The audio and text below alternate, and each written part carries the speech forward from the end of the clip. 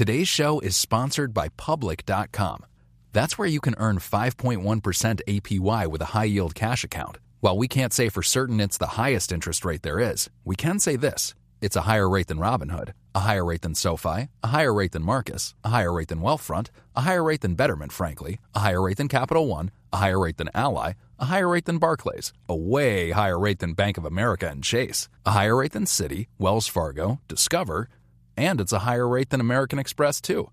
So, if you want to start earning 5.1% APY on your cash, check out Public.com. We can't say it's the highest interest rate, but it's pretty damn up there. This is a paid endorsement for Public Investing. 5.1% APY as of March 26, 2024, and is subject to change. A high-yield cash account is a secondary brokerage account with Public Investing. Member FINRA SIPC. Funds from this account are automatically deposited into partner banks where they earn a variable interest and are eligible for FDIC insurance. Neither Public Investing nor any of its affiliates is a bank. U.S. only. Learn more at public.com/disclosures/high-yield-account. You know success when you see it. Or you think you do. The people in the spotlight. But what about those small business masterminds who succeed at making their money work harder?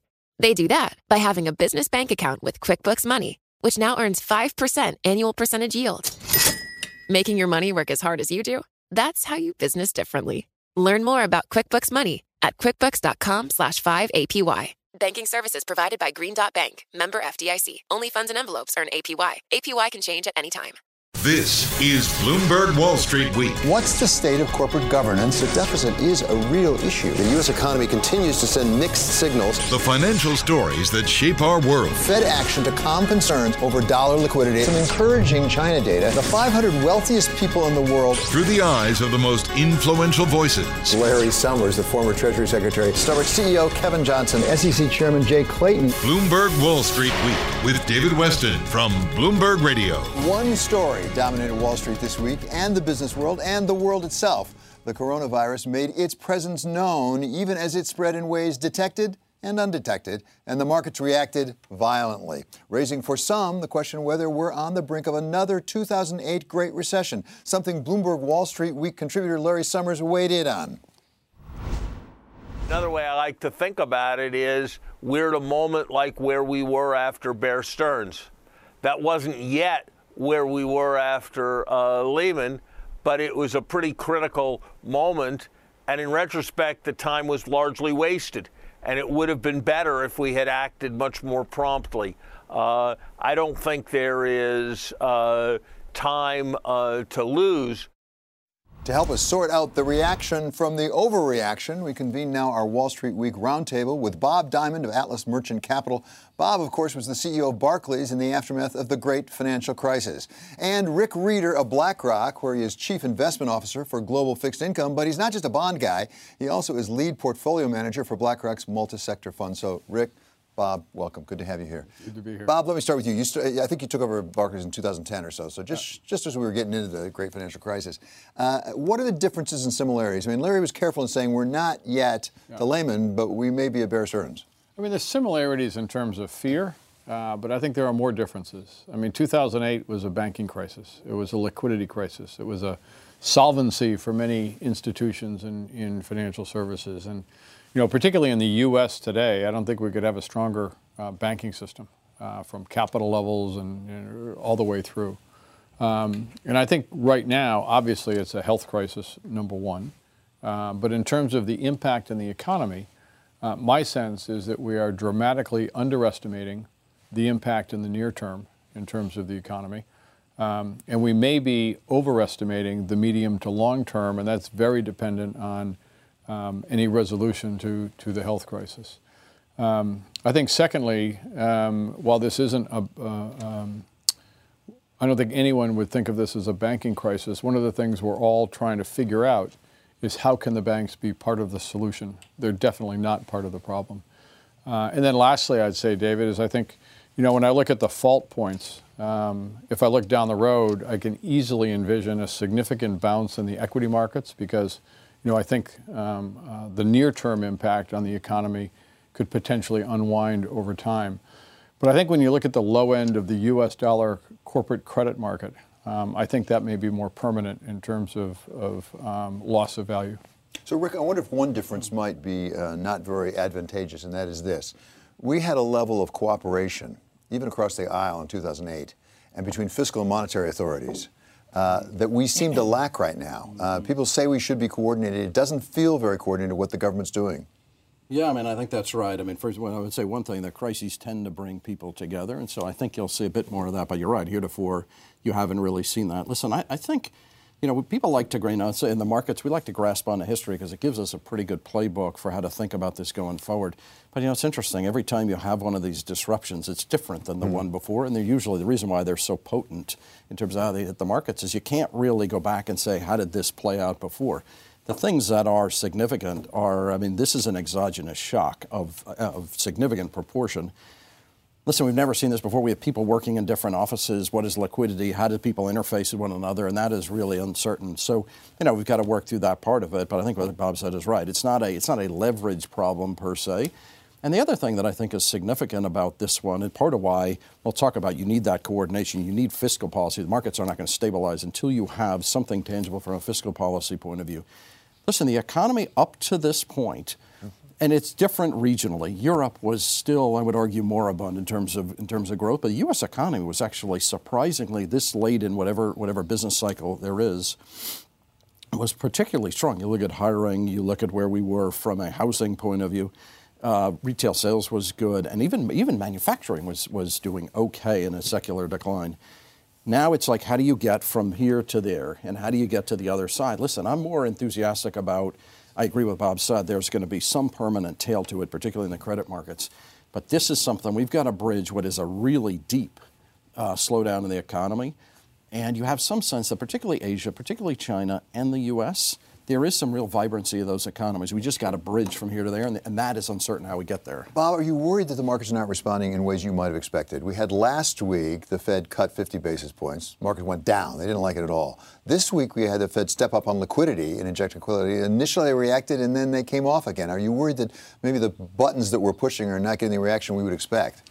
Yes and no. So I think it's a tale of two sides. I completely agree with what Rick said, is what we need more than anything right now, if we're correct that the near-term impact on the economy is going to be severe, we need fiscal stimulus, and particularly in Europe.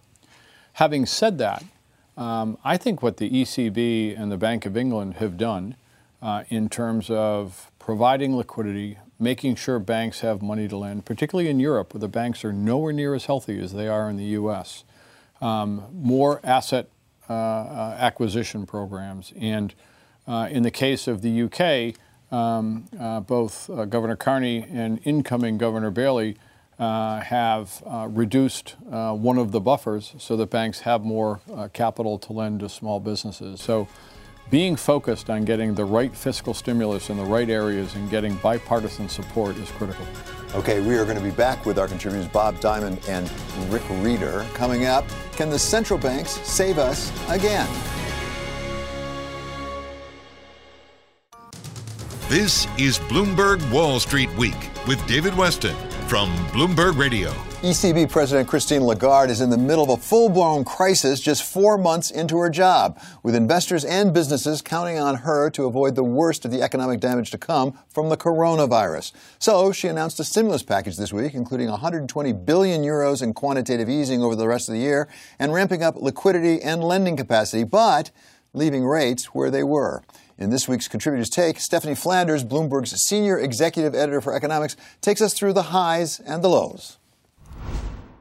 Christine Lagarde was very calm and deliberate in her press conference, which was a very unusual one to look at because the room was half empty. I think most of the reporters who were normally there had either not been able to travel to Frankfurt or were working from home and were submitting many of their questions online. But the president of the European Central Bank announced what she called a surgical, comprehensive set of measures to help the Eurozone economy through the impact of the coronavirus. There was a big new long-term lending program for banks, banks, ideally aimed at them helping small and medium-sized businesses affected by the virus. Along with that, there was some word from the regulator side of the ECB that they were going to soften up some of their regulation of banks, perhaps to make those banks more relaxed about the impact that help for small and medium-sized businesses might have on their balance sheets. And you had an expansion of QE, of the bond purchasing program of the European Central Bank, which we think will be oriented towards corporate lending, corporate debt, not government bonds. What you clearly didn't see was the ECB follow the Fed and the Bank of England in cutting the key policy rate, which is already, though, at minus 0.5%. That was possibly because they didn't think that would make much difference. And I think also they would point to the fact that the interest rate on that new lending for banks was actually going to be below the policy rate. It's going to be a quarter of a point below 0.5. So in a sense, the rate has been cut for that kind of lending. It just hasn't been extended to the rest of the Eurozone economy. You know, investors we saw were not overwhelmed initially by what the ECB had announced, but actually Christine Lagarde herself said the ECB was not the only actor in this story. What was going to be crucial, she repeated, was a coordinated fiscal effort from Eurozone governments to confront this crisis. And I think we've seen that generally, the idea that we have to see not just that the grown-ups are in charge, if you like, but that they're really on top of the kind of micro measures and expenditures that are going to be needed to help cushion the blow of this crisis. We've seen that a bit from Italy. The UK had the good luck this week to have a budget scheduled for this week, so we've seen a lot of quite decisive fiscal action from the UK. From other governments, and specifically from Germany, not so much. That was a contributor's take from Bloomberg's Stephanie Flanders. We are back now with Bob Diamond and Rick Reeder for more of our roundtable discussion. So, Rick, this was not a bazooka, the word you used, or not shock and awe, some people were doing. Right. Is it enough? So I think we're beyond the idea of monetary policy comes to save the day. I mean, I think people compare this to the 80s or 90s when interest rates were significantly higher. When you move rate down, you can have a real effect. Interest rates are not symmetric when you reach the lower bound. When you get to zero, you hurt pension funds, insurance companies, individuals when you get to negative interest rates. So what Christine Lagarde did, there were some benefits there. The TLTRO was good. You're getting at targeted lending, which I think is a big deal. Listen, I think what she said is right. This has got to get to the fiscal side. This has got to get, the only way you're going to get velocity in the system, you need to get innovation, you need to get equity investment, and fiscal will do that. So, Bob, you worked over in London. You know the London system very well. Did they show everybody the way it's supposed to be done this week? Because they had the Bank of England come up with a rate cut and they brought out their budget at the same time. It seemed to be quite coordinated. I thought that the response from the Bank of England and the joint presentation from Governor Carney and Governor-elect Bailey was very thoughtful, very effective. I think it will be very effective. I think both allowing one of the buffers to be removed from the banks so that they can get more lending into the real economy. I thought their liquidity measures. And if you think back to the financial crisis in 2008, those types of things weren't done at that time. So I think it is helpful. But I'll come back to the point Rick and I have been making, and now Christine Lagarde. We need fiscal stimulus as well. What about the backing off on some of the reserve requirements of the banks? Because the Bank of England also did that. There's talk about that here as well. I mean, everybody thinks it was a good thing in 2008 what we did, make the banks stronger. We need them right now. But should we be backing off some for the time being? Yeah, I mean, the regulatory dynamic is really significant. You think about what happened in the off-the-run Treasury market. I've never seen that before. The bid-ask spread in some of the off-the-run Treasuries was multiple points. That is a function of the banking system getting gummed up. You look at companies that are drawn on their bank lines, et cetera. When the banks don't have the ability to get in there, you need to do that. And by the way, it can be in short-term nature. You don't need to do permanent change, but you need to bridge the dynamic where you're getting more liquidity in the system and you're getting a better functioning environment. Some regulatory relief would be really helpful. Is liquidity more important than actually the interest rate right at the moment? For example, for the Fed, are they better off really just injecting dollars into the system? 100%. And I think my opinion, just one of many opinions, is we used a bullet we didn't need to use with the rate cut here recently. I don't think that Governor Powell wants to go to negative interest rates. I don't think the UK wants to go to negative interest rates, and we used a bullet. What is really impressive is the bazooka they used in the repo markets. And, you know, one of the businesses that we've invested in, South Street Securities, is an independent broker-dealer, a non-bank holding company that does U.S. Treasury and mortgage repo. I see in that business the liquidity in the short end of the market has never been more robust I think, since 2008 and 2009 than it is now. As you'll recall, David, that during Dodd-Frank, there were changes to open market operations that the New York Fed could operate in, and a lot of that is being kind of taken back a little bit, and we're seeing much more activity from the Fed to ensure that liquidity in the repo markets. And I think, for the functioning of the short end of the curve, I think it's enormously helpful. And I think you're spot on. I think that's been more important than the rate cut. So the Fed did act this week to inject some liquidity, but was it enough? Yes. I mean, it was a bazooka. It was awe-inspiring in terms of the amount they did. And listen, when you put that sort of liquidity in, you were starting to see pressures in the mortgage market. Listen, the mortgage market, when you bring interest rates down, mortgage rates are supposed to come down in a parallel way, if not more so. Mortgage rates actually were moving higher. Why was that the case? The system is gummed up. You needed to provide better funding, which happened. You need to provide better liquidity. And the other thing that I don't think people consider enough, when you put liquidity in the system, it takes pressure off the dollar. We operate in a global financial system. When you take pressure off the dollar, it makes it easier for emerging markets. So lets emerging markets go and enact policy on their own. That is a really big deal. Liquidity gets in the system, and it's got a real velocity to it, and they addressed it, and they had to do it. But you were seeing some cracks in the mechanism, and you can't buy other assets, you can't buy equities, you can't buy credit until the core asset, the risk-free rate, is solved. And it's the number one use of collateral in the world. It's what we build. I always call it the fan of dispersion. Until you know where the risk-free rate is, I can't build my models to how do I think about all the way down to equity. And so you have to fix that asset, and they did. Okay, we're going to be back with our contributors. This is Wall Street Week. This is Bloomberg Wall Street Week with David Weston from Bloomberg Radio. The one thing everyone seems to agree on is the ultimate source of the market turmoil. It's that we don't know how or when the coronavirus crisis will end. Most immediately, we need a treatment such as the Gilead Ebola drug that they're trying out right now in Washington. But ultimately, it's a vaccine that the world needs, and that is going to take some time.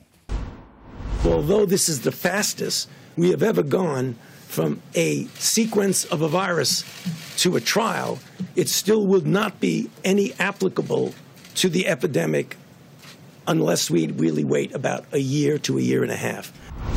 But 18 months seems an awfully long time to wait right now, which leads some to ask whether a combination of science and technology could get us there faster. Welcome now someone who is trying to do just that. Dave Turek is Vice President of Technical Computing, IBM Cognitive Systems, and he joins us now for a second opinion on what could be done about the coronavirus. So, Dave, welcome. It's good to have you here. Thank you. So explain to us exactly what's being done, what's IBM's role in this thing, how could we actually maybe get a vaccine a bit sooner? So the largest supercomputer in the world is at Oak Ridge National Laboratory, constructed by IBM. And this system has a capability of merging concepts of artificial intelligence with standard mathematical representations of problems. So what we do is when we look at the possibilities of efficacious treatment for something like corona or looking for a virus, what you want to do is you want to follow a lot of different paths because you don't know which path will be the one that pays off. So in particular, at Oak Ridge, they've looked at 8,000 different compounds, and with a supercomputer, they've culled that down to 77 compounds in just 2 days. So those 77 compounds then go into a wet lab where they begin doing the experimentation on it to see if they work or not. So how do you get from there to a vaccine? I mean, are you basically understanding the mechanism by which the virus works? It's a variety of things done in concert. So you look at things sort of in our time, a second, a minute, a day. But a lot of the modeling goes on at extraordinarily small pieces of time, 10 to the minus 14, at atomic level, atomic kind of clock speed. And you begin to build up your understanding of the systems by operating, simulating things at every one of those time steps, then aggregating them up to clock time, where we're generally used to, and then looking at that over days, weeks, et cetera. Tremendous amount of compute power. That's just a molecule by itself. Then you look at it in concert with the disease, then you look at it in concert with the human organism, and you begin to look at the interplay of all these factors to understand what the probabilities are of having a successful event. Has this ever been done before? So yes, in fact, IBM worked with some of the previously emergent new strains of flu. The last H1N1 thing, I think, that came out of Mexico, we used our technology at that time to do some modeling of the evolutionary pathway of that. So if you look at flu viruses and the flu shots that you get every fall, it's a matter of looking scientifically at what's going on, but also predictively at how that virus will evolve over the course of time.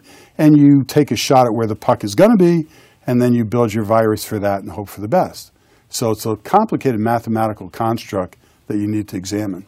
So I won't hold you to this, because I'm sure there's no knowable answer to it. But in success, if it worked perfectly, could you take time off that 18 months, and if so, how much? I think there are a couple of ways to look at this. One is, in the absence of the computer, you're basically throwing darts at a dartboard in the dark. And so you don't know if you're even close to the target.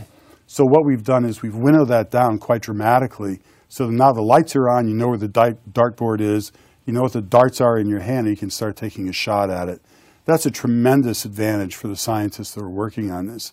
The 18-month is, a lot of it is human trials and so on, so it's not going to do so much to compress that time span. But what it has done is it's really accelerated the starting step. So instead of waiting for a year to come up, or 2 years or 3 years, with that set of 77, we've got it in a couple of days. That's a big step forward. Who owns this who owns the IP in this? So the IP is all being generated by the scientists involved. The Power 9 technology, which underscores the computer, is all IBM. The ownership of the system is Oak Ridge National Lab, as an agent for the Department of Energy. Have you tried this for other medical applications besides viruses? You said you did it with the H1N1 Mexico. Are you trying it with other medical applications? Yeah, we have a group called Watson Health inside of IBM that looks at the amalgamation of artificial intelligence techniques with technologies like Power 9 to bring that to bear on a variety of problems, whether it's cancer or other kinds of medical issues. The same technology, though, has been used in the industrial sector. It's used for fintech. It's used for the design of airplanes, cars, problems in computational chemistry. And one of the very rich areas is material science. Material science percolates through our economy. And the ability to understand how these different materials are working and how to invent new materials is a critical dimension to how you drive the economy forward. Same technology can be used for that. Really fascinating. Good luck on the coronavirus. I hope it works for all of our sakes. Okay, thanks now to Dave Turek of IBM. If you missed an episode of Bloomberg Wall Street Week, full episodes are now available on YouTube, the Bloomberg Terminal, and on Bloomberg.com. This is Wall Street Week. Today's show is sponsored by Public.com. That's where you can earn 5.1% APY with a high-yield cash account. While we can't say for certain it's the highest interest rate there is, we can say this. It's a higher rate than Robinhood, a higher rate than SoFi, a higher rate than Marcus, a higher rate than Wealthfront, a higher rate than Betterment, frankly, a higher rate than Capital One, a higher rate than Ally, a higher rate than Barclays, a way higher rate than Bank of America and Chase, a higher rate than Citi, Wells Fargo, Discover, and it's a higher rate than American Express, too. So, if you want to start earning 5.1% APY on your cash, check out Public.com. We can't say it's the highest interest rate, but it's pretty damn up there. This is a paid endorsement for Public Investing. 5.1% APY as of March 26, 2024, and is subject to change. A high-yield cash account is a secondary brokerage account with Public Investing, member FINRA SIPC. Funds from this account are automatically deposited into partner banks where they earn a variable interest and are eligible for FDIC insurance. Neither Public Investing nor any of its affiliates is a bank. U.S. only. Learn more at public.com/disclosures/high-yield-account. This is Bloomberg Wall Street Week with David Weston from Bloomberg Radio. The coronavirus didn't just hit stocks and bonds, it hit oil prices as well, as markets anticipated a demand shock emanating out of China, and then OPEC tried to do something about it, publicly calling out Russia for production cuts it hadn't agreed to. Russia declined, and Saudi Arabia declared a price war that took oil prices down the most since 2008. We're joined now by a Wall Street Week contributor who did her graduate work on energy at Oxford and worked at Shell before going on to the World Bank, Carlyle, and then founding her own firm, Rock Creek Group. She comes to us today from Washington, and then is Afsaneh Beschloss. Afsaneh, great to have you with us. Thanks for being with us. So give us a sense for your take. Just stick with Russia and Saudi Arabia now. What happened? it was all-out war. And normally with OPEC, when you have these kinds of statements, somebody backs off really quickly within 24 to 48 hours. So what happened this week was highly unusual. And when you couple that with everything else that we've been talking about today, it is truly all-out war. So it's not just an oil war. It's like an all-out war on the economy. And the amount of money that got taken out for oil producers with this shock, with oil prices going down to the 20s and now sort of hovering around the low 30s, has not really happened, as you said, for a very long time. Afsaneh, who was shooting at whom in this war? Was it Russia shooting at Saudi Arabia shooting at Russia, or was Russia shooting at the United States? So it was supposed to be both of them shooting at the United States, trying to kill the shale business in the U.S. once and for all. And it's interesting, given the timing they chose, two things I think are important. One, will this be the worst time in the U.S. economy that might lead actually some protection of our own shale industry, which might not have happened if they had done it at a different time? And two, it has caused a major falling out, at least to the eyes of the beholder, between two great autocrats in the world. So it is, not clear who's going to blink first. It seems like neither is going to blink. The other group the other country that was supposed to really get hurt was, of course, Iran, which already is in a very bad situation. But I think there's always been a subsidiary effort to kill that oil industry as well. But I think the main effort was to get the shale industry to basically kill over. So Afsaneh is the expert. I loved listening to this. I think from someone who's not an expert in that area and outside watching this, you kind of have the impression that you can't make this stuff up. We have this crisis in the world right now around coronavirus, and we have this political game going on between Saudi Arabia and Russia with profound implications on economies around the world. You just can't make this stuff up. What happens to the shale producers, Afsaneh, if it was targeted at them? I mean, you really see them under an awful lot of financial stress and strain right now. A lot of them were leveraged. You saw some of the yields, high yields really blow out there. So what happens to the shale producers? Exactly. So they already were over-leveraged, and I think this is a huge problem for them, and that is why what happens with some sort of assistance through credit markets to the biggest shale producers will be really key to keeping them up and alive. At the same time, I think, as Bob is saying, what is really interesting is why would Russia and Saudi Arabia do this at this time? The second thing that is very unusual at this time, by the way, is that normally when you have such a big oil price shock to the downside, you have people driving more, you have people using more energy, and you have emerging markets and oil importers actually have a big uptick in their stock or in their currency. Given the crisis that's going on, we're not seeing any of those. So it's not just the shale producers that are hurting, but it's really the global economy. So I think when you think about credit, David, and I mentioned this earlier in the show, that the proliferation of credit since the crisis with lower interest rates, QE1, QE2, what we have seen is a doubling of the amount of leveraged loans outstanding today. It's something like 1.3 trillion. There's 4 times as much BBB, the lowest rated bonds out in the market. And I think we've been wondering what is the match that will kind of start this, and what's happening to the economy as a result of coronavirus might be that. And I think one of the fault lines is going to be in the energy sector, particularly the energy sector in the U.S. As Afsaneh said, that's where leverage is very high. And that's where the business prospects and the cash flows are dropping most quickly. So we happen to think that we're going to see quite lower values in below investment grade debt across U.S. dollar corporate market, but particularly in energy. So normally when you have that, Bob, there's a shakeout. Bankruptcies, let's be frank, what happens. And then assets go up for sale. Are the majors in a place to come in and buy some of that up, Bob? I think what we're going to have to see is significant consolidation, and otherwise we're going to see a number of bankruptcies. But one of those two things is going to happen, and I do think that the majors are very, very healthy right now. So do they have the capacity from a capital structure point of view? Yes. Do they have the willingness? I'm not enough of an expert in that sector to know. So, Afsaneh, you are. What's going to happen? Well, I think two things. One is that the other people that are getting hurt and will get hurt even more are people who lent to the shale industry. So there's not going to really be any silver lining for them. I agree that there will be consolidation. It may not necessarily be the big oil majors, because the oil majors, just before this happened, have been trying to diversify their sources of energy away from oil and gas and away from hydrocarbons into more renewable energy. So it will be really interesting as they weigh the cost of shale versus the cost of renewable energy, which way they go. But most of them are starting to call themselves energy companies versus oil and gas companies.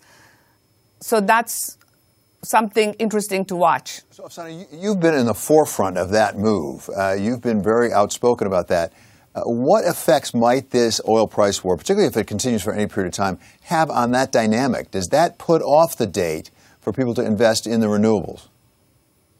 I actually think that process is sort of ongoing. You had $1.6 trillion go into renewables since 2016, another maybe $10 trillion going in over the next few years. And what is, I think the forces of renewable energy is one reason that we have seen as oil prices have gone down, they don't bounce back. You remember when we had the incident with the refinery in Saudi Arabia, oil prices went up, but then they really did go down pretty fast right after. The forces that are at play between the forces that climate change has created, as well as the geopolitical issues that we're seeing right now in front of us, as well as having had a really nice weather winter season, all of them are forcing the oil producers to really panic. So I think looking forward, it's going to be much less focus on oil and gas, and at least oil, and maybe more focus on natural gas, including local U.S. natural gas and shale gas, as well as renewables. Bob, can we afford the United States to lose the shale industry? I mean, not to say we'd lose it altogether, but I mean, going back into history in 1986, then Vice President George Herbert Walker Bush went to the Saudis and said, you can't let the price go too low because you'll wipe out my domestic industry. We have President Trump just this week saying, you know what, low gas prices, that's a good thing. That's like a tax cut. He sort of likes it. You know, I think Afsaneh brought up the right issue, which is, you know, the majors have the capital to take part in that, but they don't have the willingness for all the reasons that she spoke on so well. I think, secondly, you know, when you look at the impact of this on the high-yield bonds or the corporate bonds that support so many of those activities, the banks just don't have the capacity because of capital rules that were introduced post-2008 to really be part of the solution. So what we're going to need is we're going to need private capital, which is targeted for this area, or some kind of a government program. I doubt we're going to see a government program in this area, so it's really about private capital. Bob, don't you think at this time they might consider a government program, again, for these geopolitical reasons, you know, just to be in this situation, a war created by the Saudis and the Russians at the most inopportune time? Don't you think if the circumstances were different, obviously there would be no chance of a government bailout? But don't you see the government playing a bigger role and trying to make us energy sufficient, self-sufficient? So your thinking is that because the origin of this was the political battles happening between Saudi Arabia and Russia, it gives the government a chance. And I see your point. Yeah, I see your point. Okay, many thanks to Wall Street Week contributor Afsaneh Beschloss coming to us from Washington. Thank you so much to Bob Diamond. This has been another edition of Bloomberg Wall Street Week. See you next week. What could you do if your data was working for you and not against you? With Bloomberg delivering enterprise data directly to your systems, you get easy access to the details you want, optimized for higher level analysis, and financial data experts committed to helping you maximize your every move. Our data is made for more, so you can show the world what you're made of. Visit Bloomberg.com/enterprise data to learn more.